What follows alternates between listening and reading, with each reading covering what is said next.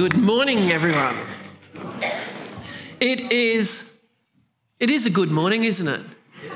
It is. It's a great morning. I love this time of year. I like the coolness. I like the better, not humid days. It's just really, really so nice to be around the place. And what better place to be than in the house of the Lord as we worship and celebrate Him today, because that's what it's all about.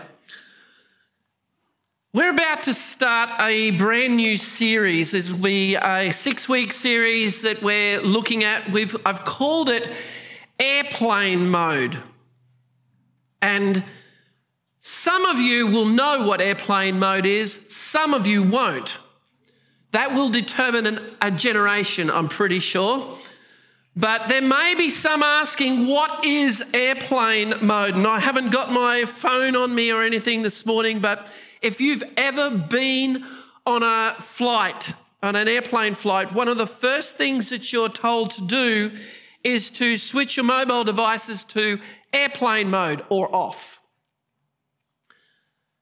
And if you're unfamiliar with how to do that, you probably haven't been on a flight for a long time.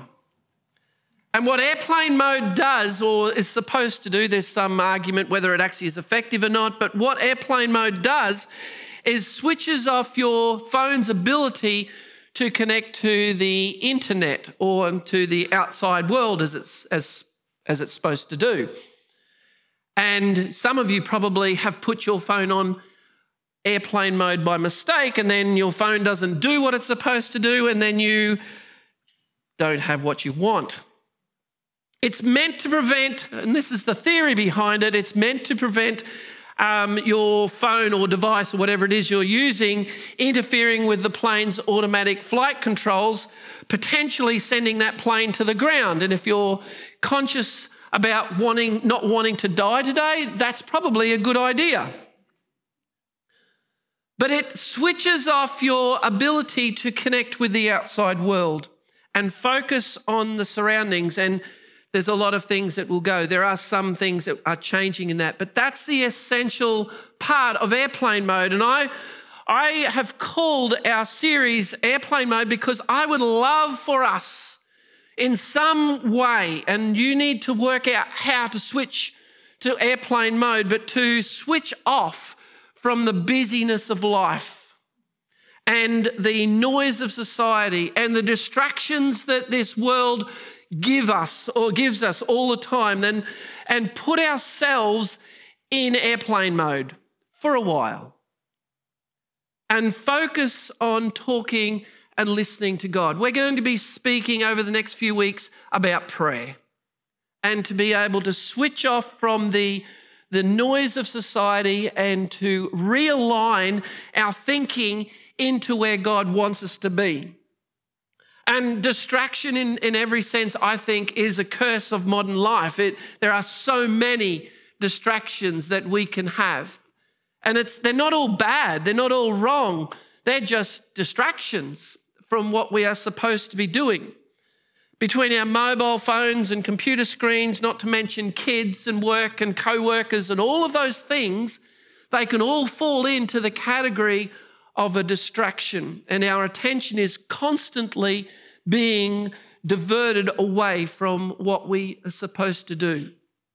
It can become difficult at times to focus on any one task because we're multitasking. It's a thing. And I'm not sure that it's a good thing, but it's something that potentially or apparently men can't do, but women can. I don't know if that's true or not.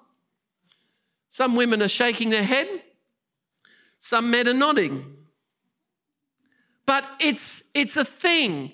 We shouldn't really need to multitask, and we can't afford to multitask when we're focusing on the Lord Jesus Christ. And that's what I'm looking for us to be able to do over these next few weeks. This whole series is going to culminate in a week-long time of prayer. We're going to meet at the church every day for a week. Monday through Saturday at least, for prayer. And I want to encourage you to set that week aside, starting on the 12th of June through till the Saturday. We're going to 1 hour a day, just 1 hour. We're going to look at spending some time in prayer here at the church between 5 o'clock and 6 o'clock each night. And I want you to start planning for that now. I want you to know about it. I want you to plan for it, because it's going to be, I believe, one of the most powerful things that we could do to switch off our lives into airplane mode and focus on what God really wants us to be doing. And I'm confident that when we are able to do that, if we are serious about knowing and understanding what God wants us to do, that we will and we need to take the steps that He wants us to take and have the communication with Him that has to be realistically without these distractions, not worried about what's coming up, not worrying about what's happening, but to switch off. And the reason that we need to be without distraction is because we're in a battle. And some of you might, the observant ones, at least would have noticed this breastplate and sword beside me. And we are literally in a battle. And this is a real sword, but it's actually what we need, not a physical sword, but the Word of God tells us that the Word of God is a sword, alive and active. And we need to recognize that we are in a battle. We'll read the Ephesians passage very, very shortly, but the reality is that we are in a spiritual battle. And we need to understand that. We need to understand that. The battle's not with our kids, although you have battles with your kids, I'm sure.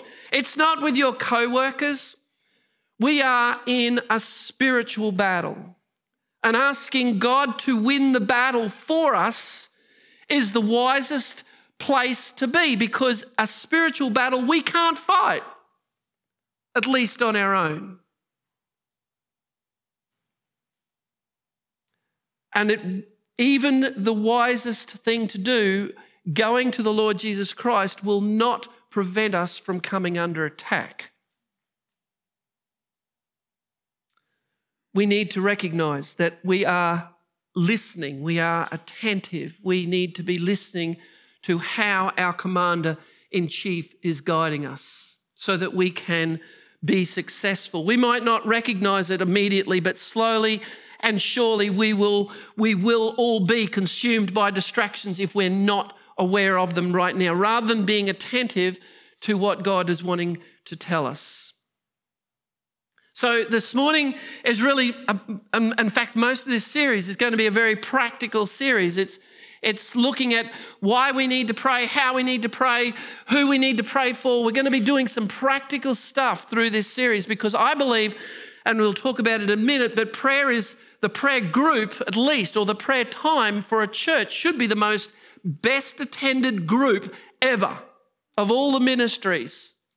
If we are not serious about that, then we have something out of priority organisation. We really do need to do that. So the first point, if you're taking notes on your devices, if you're on the YouVersion app, it's in there. If you're on our online church app, it's in there. If you're in service here, you've probably got a paper copy, but you can use any of those things as well. But the first point is, who are we in the battle with? I've already alluded to it. The one that we are in a battle with is out to steal, kill, and destroy the Word of God out of your life. That's what he wants to do.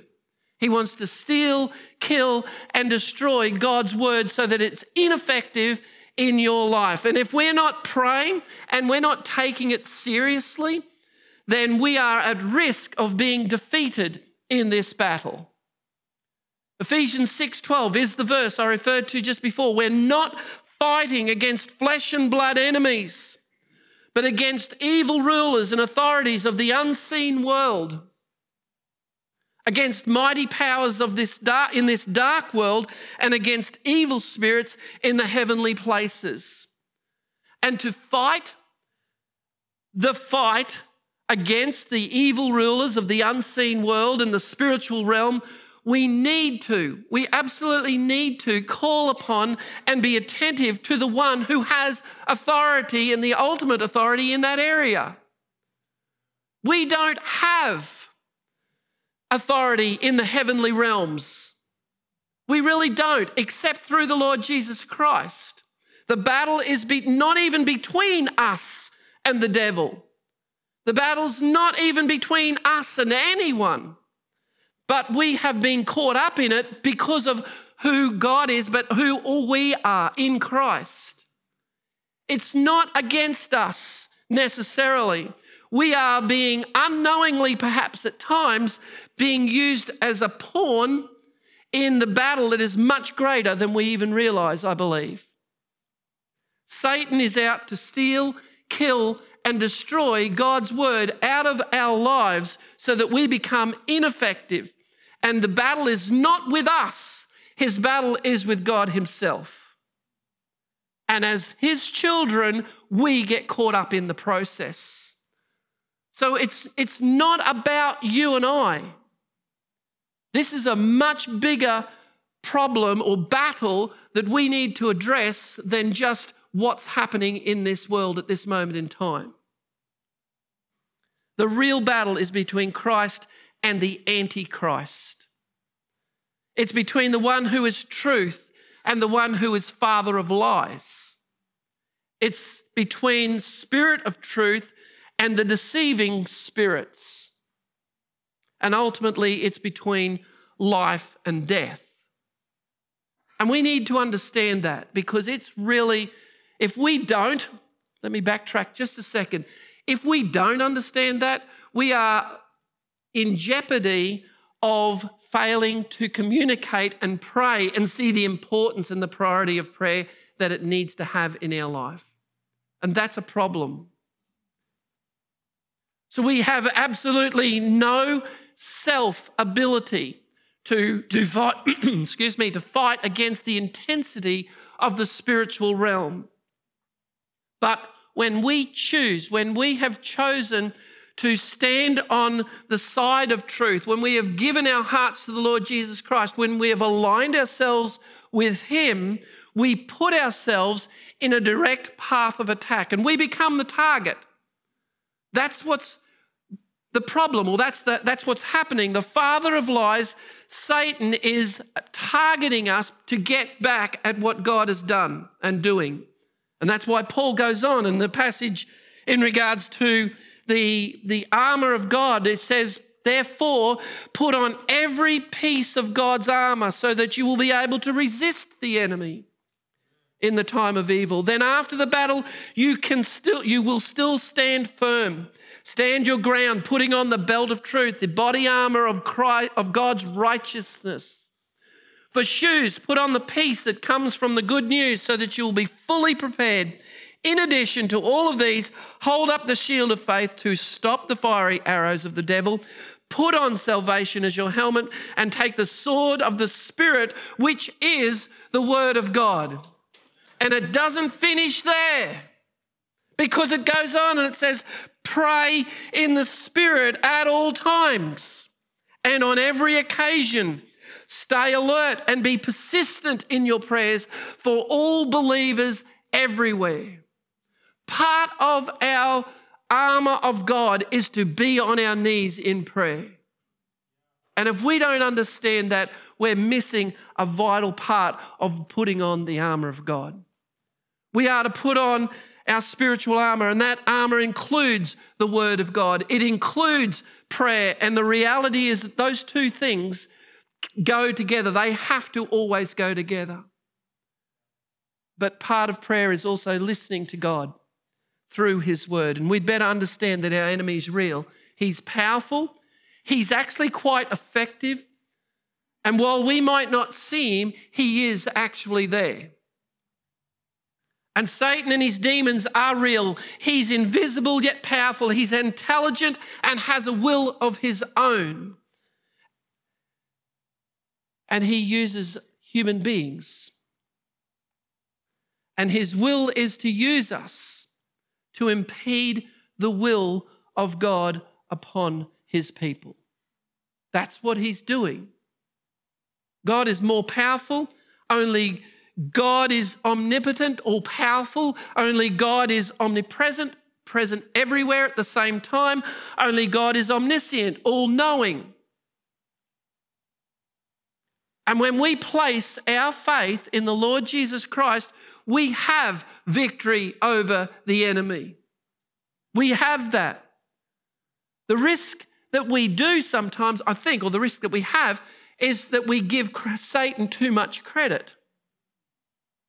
We attribute too much to him when I don't know that it's always, he just allows things to happen. We do it our own way sometimes. And it's only when we spend time in prayer communicating with our commander-in-chief that we are able to know and understand what he wants us to do. Recognizing our enemy is the first step to know how to fight. Because if we don't know who we're fighting, what is going to happen? And what Satan wants us to do is start fighting each other. We get confused. You can read about all those confusion things in the Old Testament where the enemy, in the case of Israel, fought against themselves. And that's what happens. In us as a church, when we're not focusing on what the battle is about and who the battle is about, that we start to fight, we start to argue, we start to divide ourselves. And no one is happier to see that happen than Satan himself. But while Satan has authority over this world, he only does so because it has been given to him. We need to recognize that. And even Satan admits this when he's talking with Jesus. Jesus is baptized. He's headed out into the desert for 40 days and nights. And Satan confronts him in the desert. And the verse 5 of Luke chapter 4 says, "Then the devil, taking him up to a high mountain, showed him," this is Jesus, "all the kingdoms of the world, and in a moment of time, and the devil said to him, 'All this authority I will give to you, and their glory,'" and listen to these words, "'for this has been given to me,'" or delivered to me, "'and I give it to whom I wish. Therefore, if you will worship me, I will give it to you,' or all will be yours." Who gave him that authority over the kingdoms of this world? Well, the reality of that is God did. He's the only one that has the authority over everything. In his sovereignty, God has given Satan limited authority over this world for a time. Even though Satan's sway in this world is undeniable, it's terrible, it's vast, the good news that he does not have ultimate power over everything. That's good news. And God does that. He is the one who has, ultimate authority. He's the one that can defeat Satan, and he's the one alone that we need to be aligned with. So when we go into this battle, we need to prepare ourselves by putting on the full armor of God. So that's who we're fighting. But what's the battle about? Well, strangely enough, the battle is not about you or I. I've already said that. But about control over the heavens and the earth. Satan wants ultimate control. And that's where prayer becomes the focus, because if we who are aligned with the Lord Jesus Christ think that we have the authority to take on Satan in the heavenly realm, we need to think again. We really do. We don't have any authority over the spiritual realm. That belongs to God. We have been given authority over the things on this earth. That was given to us in Genesis. And the Genesis 1 passage says that God blessed them, and God said to them, "Be fruitful and multiply, fill the earth, subdue it, have dominion over the fish of the sea, birds of the air, and over every living thing that moves upon the earth." It's in Genesis that we were given authority over the things on this earth and the things about this earth. What happened when we took the fruit, because we, part of human beings, did that from the tree of knowledge of good and evil, we then submitted to the rule of Satan. We denied God's word and we took on what Satan said. You don't need to do that. He's not being fair. That fruit looks good. You won't surely die. And so in that minute or in that moments of time, we submitted to the authority of Satan. And we gave up our authority on this planet to him by doing that. We abdicated our authority and gave it to him. He then had authority over us. And it was given to him as a consequence of sinfulness. And what Jesus did on the cross was to pay the price to buy us back for the rebellion that we had given right at the beginning. But he bought it back by the shedding of his blood, that we might have salvation, we might have freedom, we might be restored.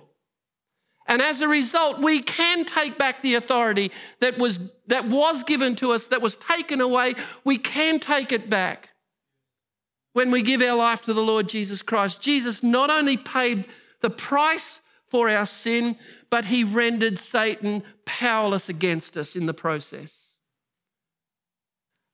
giving us the freedom of the power of sin over our lives anymore. That's why Paul tells us that we should not let sin control the way that we live, because we do not give in to sinful desires. He says, don't do that. Satan is still powerful. Don't hear me wrong. He's still deceitful. He's far more powerful than you or I on our own. We cannot deal with that in our own strength. The only way that we are able to live free from the power of sin, the influence of sin on our life, is to keep the line of communication with our Commander-in-Chief intact, because we're going to fail otherwise. We're going to fall. That's why prayer is really so important. If we are not spending quality time in prayer, we are not putting on the full armour of God, because it forms part of that armour. Individual prayer is vital, and corporate prayer, I would suggest, is even more essential.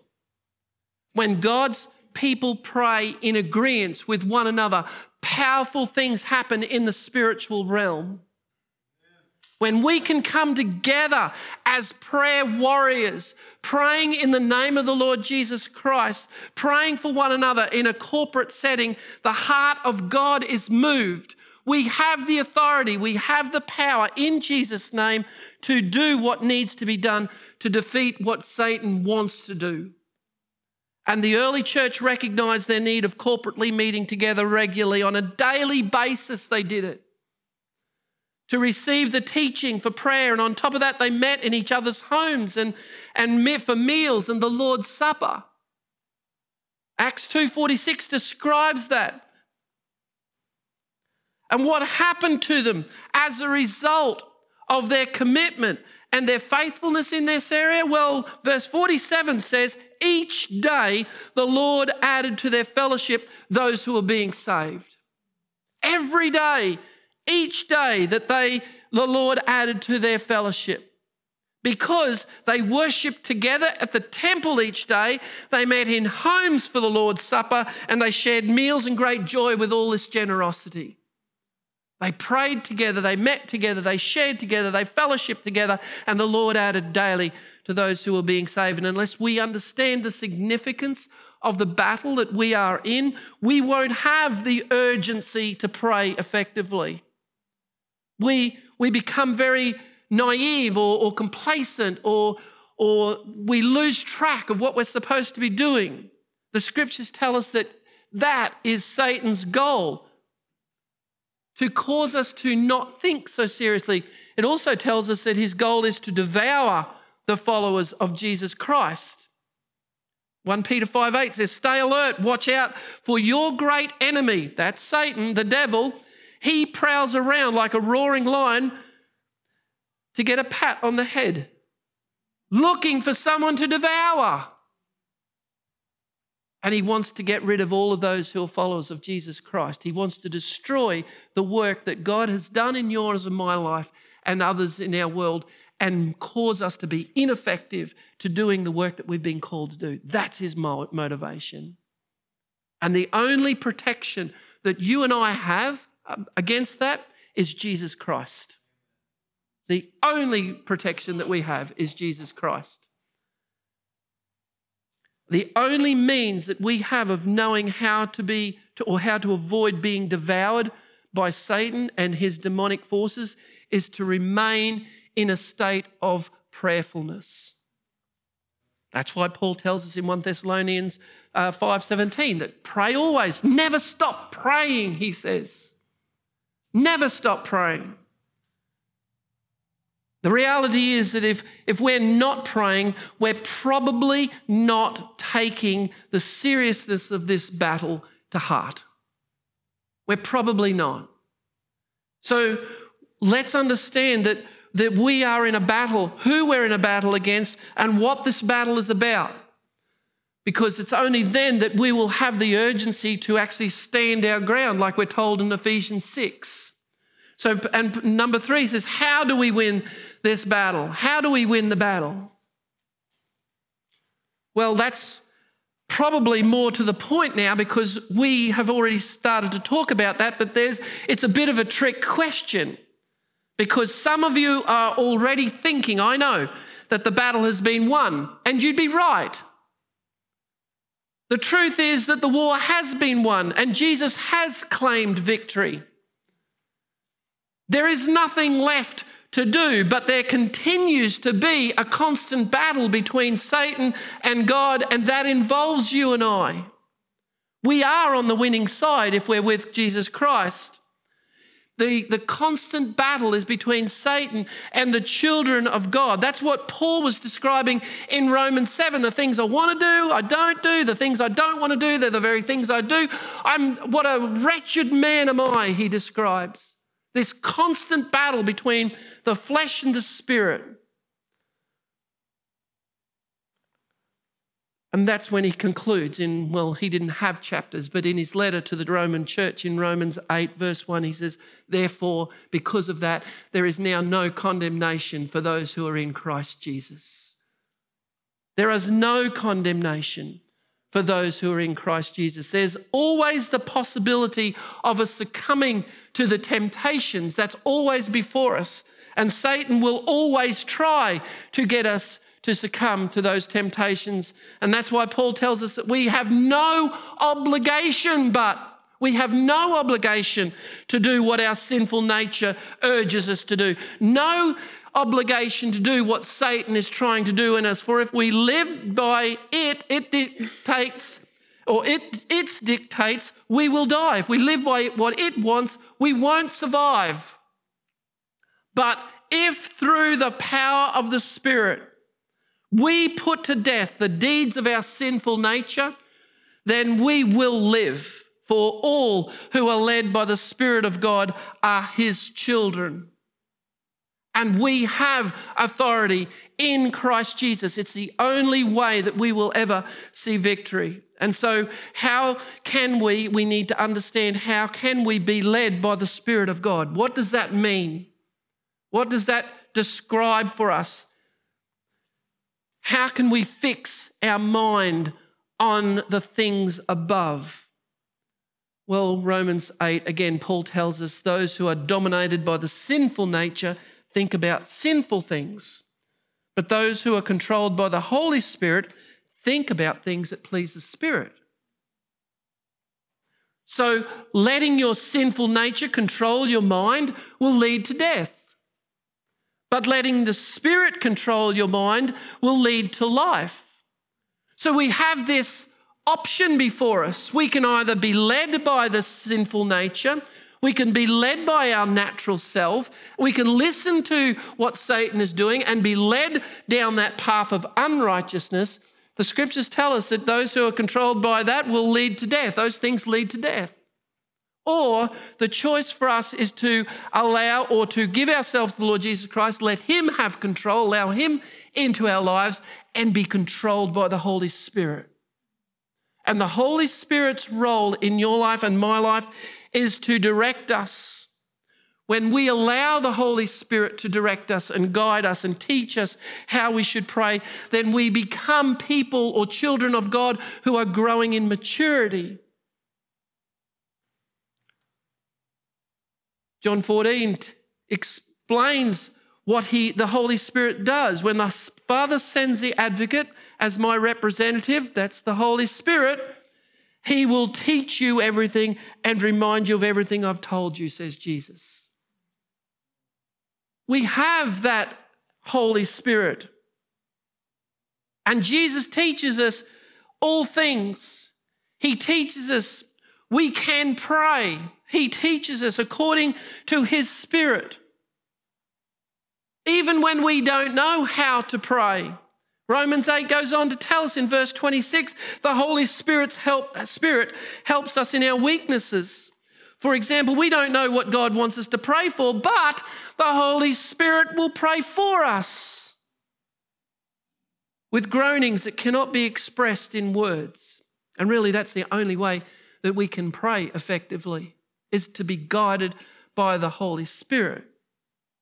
There's only one way that we can come before our holy, awesome, powerful, omnipotent, omnipresent God, the God of the universe, and it is through the blood of the Lord Jesus Christ and the work of the cross, because apart from Christ's atoning work in my life and in your life, we deserve the condemnation as sinners.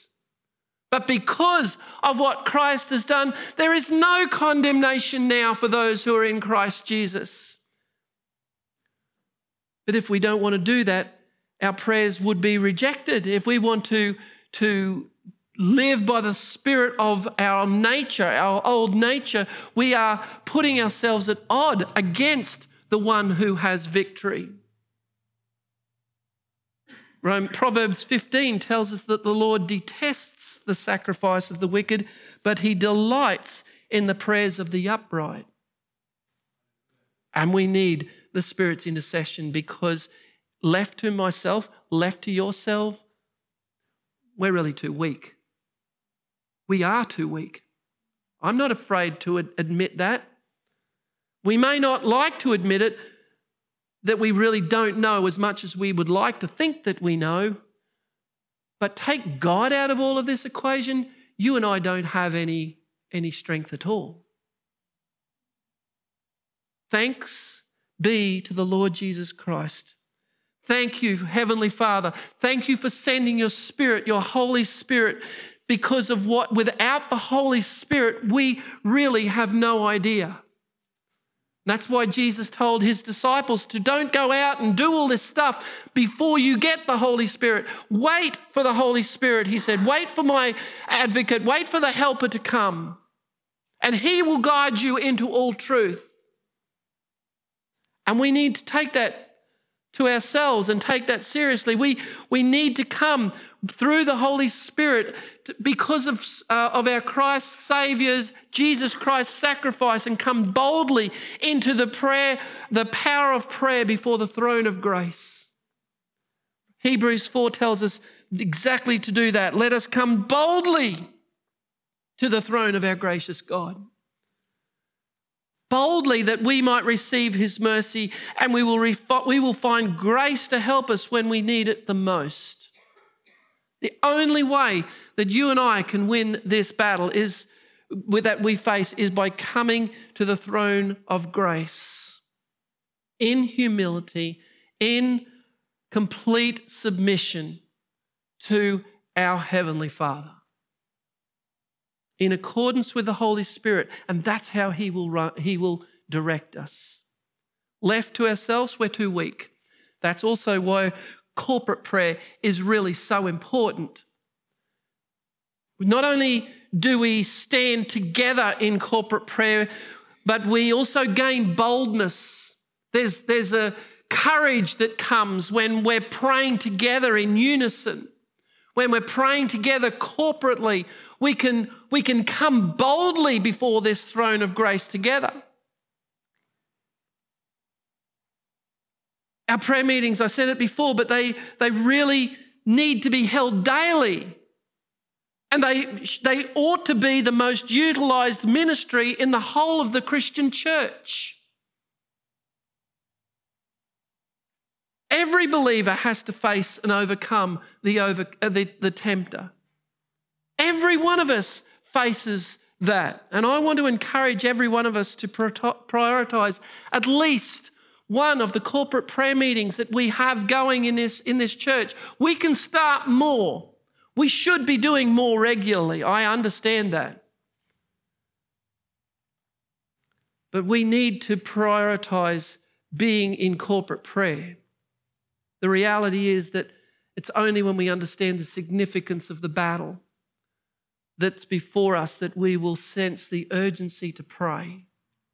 And we need to pray. We really do need to see that. And so while Satan is powerful and he's very deceitful, he's also a defeated foe. And we don't need to worry about him. Being a follower of Jesus Christ means that we are free and alive to live our lives according to the Holy Spirit.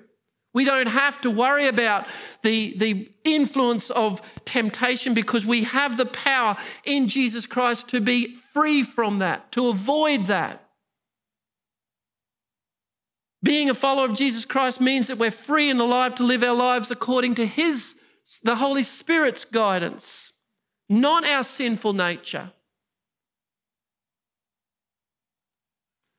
It's the only way that we can have victory. It's the only way that we can see victory and be free from the power of sin in our individual lives and the life of the body of Christ. It's the only way. So next week, as we head into this series a little bit deeper, I want to show you how we can identify the Holy Spirit's voice. Because that's one of the questions how do I know that this is God speaking to me? How do I know this is not just my will against what God wants me to do? How can I discern what is the Spirit of God and what is my own selfish desires? And we're going to talk about that next week. And I want to encourage you to think about that, to begin to pray about that, to ask the Lord to soften your heart if necessary, but to direct you to his word, to come into under his authority and to pray and to seek his will.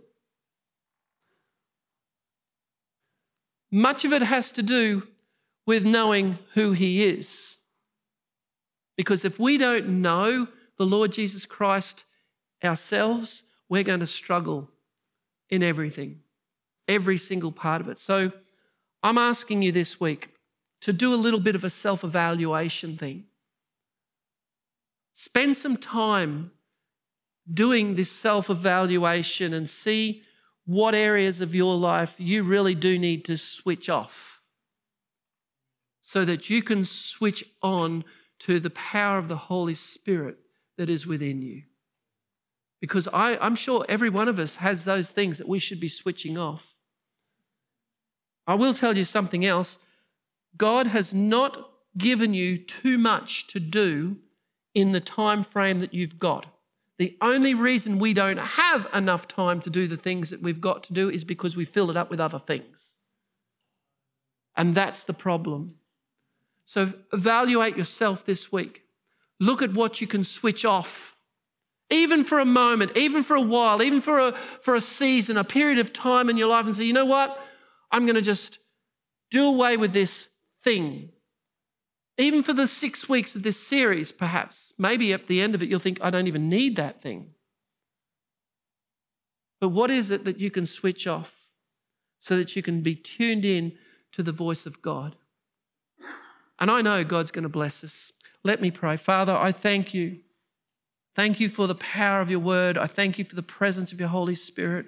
I thank you for the instruction that you give us through your Holy Spirit to live our lives, not just free from sin, but, Father, in the glorious adoration of our Heavenly Father.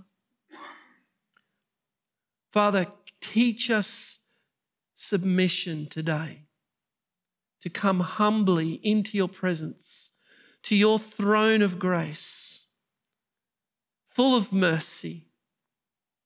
Father, your desire is that none should perish, but all receive salvation through Jesus Christ.